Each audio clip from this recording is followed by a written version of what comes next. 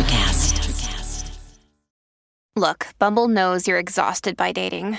All the must not take yourself too seriously and 6'1" since that matters. And what do I even say other than hey? Well, that's why they're introducing an all-new Bumble with exciting features to make compatibility easier, starting the chat better, and dating safer. They've changed, so you don't have to. Download the new Bumble now. I'm beginning to think maybe getting married wasn't such a good idea after all. Welcome to The Curse of the Lake House, a narrative podcast of the one-act play by me, Michael Grover, with original music by Leandro Ribeiro.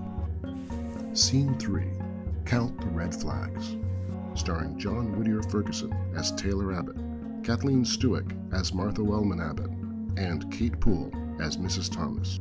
Washington, D.C., 1964.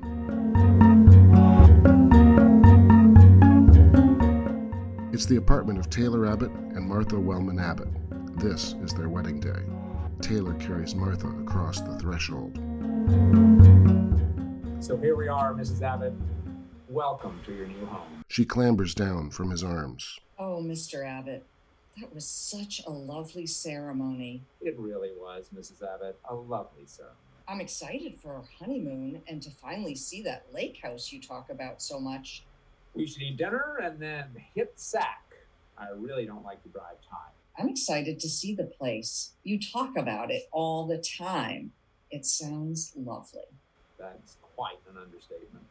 And you really don't mind that we couldn't get married in a church? Well, there's not much we could have done about that. Rules are rules. Still, it doesn't seem fair. I mean, the marriage was annulled. I get the sense that your mother wasn't so happy. Early tomorrow, we'll head up to the lake house. We'll have to get an early start. It's a long drive. Well, I hope not too early. I mean, this is our wedding night after all, Mr. Abbott. Oh, Mrs. Thomas. And how are you today? I'm just fine, thank you. I'm sorry, this is rather awkward, Mrs. Thomas. I'd meant to call before you came. Is there a problem? Well, sort of, but not exactly. See, Mrs. Thomas, I won't be needing your cleaning services anymore. I have wonderful news. I got married. Oh, well, congratulations. I'm so happy for you. Unfortunately, I am going to need to charge you for today. I did come all the way here. I understand, of course. It's $5, right? 7. Do you want this meatloaf I prepared for you? Sorry, Mrs. Thomas. Oh, Mrs. Abbott, do you have $7? I forgot to cancel the cleaning lady. I believe I told you when you proposed that I had no money. Hello, Mrs. Thomas. Oh, you must be the lucky lady. I was just trying to work that out. Thank you so much for all your years of service, Mrs. Thomas. And what did you mean by that? What did I mean by what?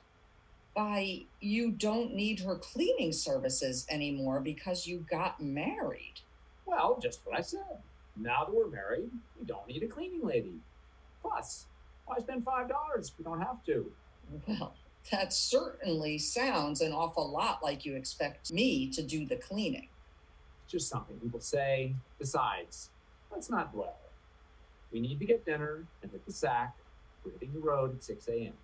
6 a.m.? I've heard of it, but I don't think I've ever seen it. That still doesn't get us there until early evening. It's an 11-hour drive if we don't stop. 11 hours without a stop?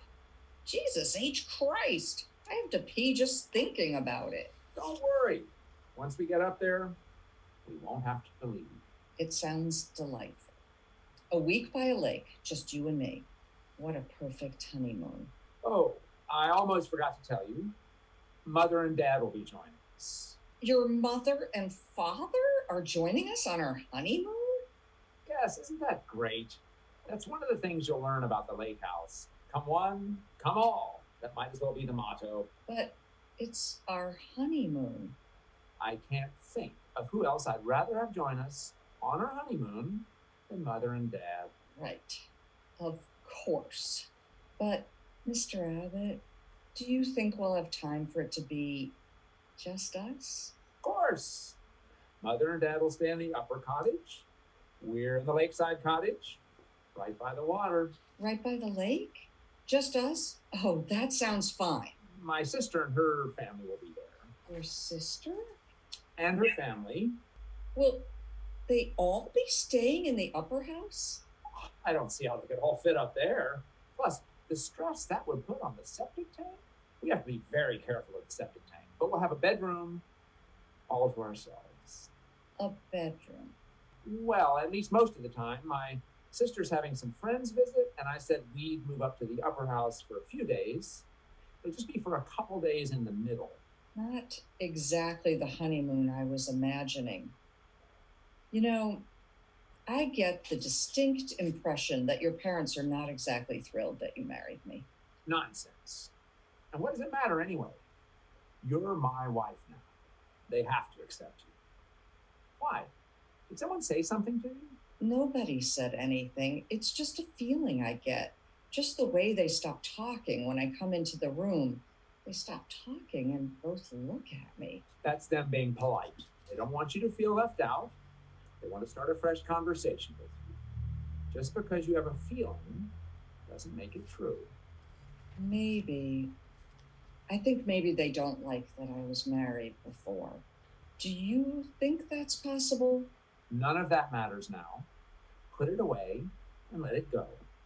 As far as I'm concerned, it didn't ever happen. But It didn't happen.